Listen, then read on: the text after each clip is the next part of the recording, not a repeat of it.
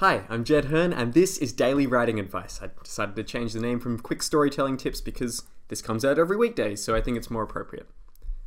I was editing Masks of Steel recently, which is a fantasy novel I've been working on for some time, and there was a moment in it when a character did something, a very important decision that changed the course of the story.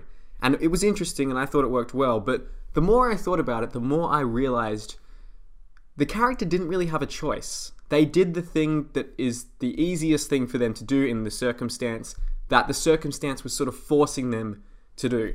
So as I go back into the next draft of it, I'm going to change that because I think it's so much more powerful if characters have genuine choices that affect the narrative.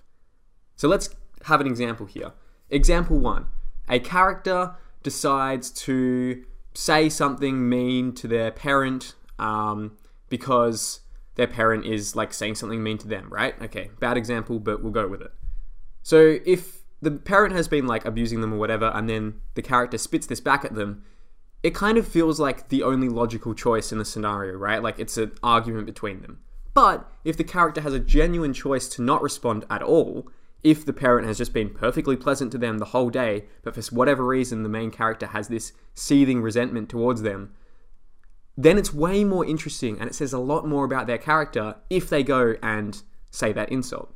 So I had the same thing with my story. The character made a decision that really affected the narrative, but they didn't really have too much agency in that decision. It was just sort of what they had to do. So when I go back and when I'm editing this, I'm going to change it so that they have way more agency in the decision, so that there's genuinely two things for them to choose from. And so then it becomes not, I have to do this bad choice because I don't have a choice.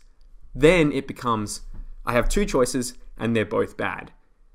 What's good about that is whichever choice your character chooses is going to reflect a lot about her true nature. And that's going to allow you to characterize them better and to create a more gripping plot.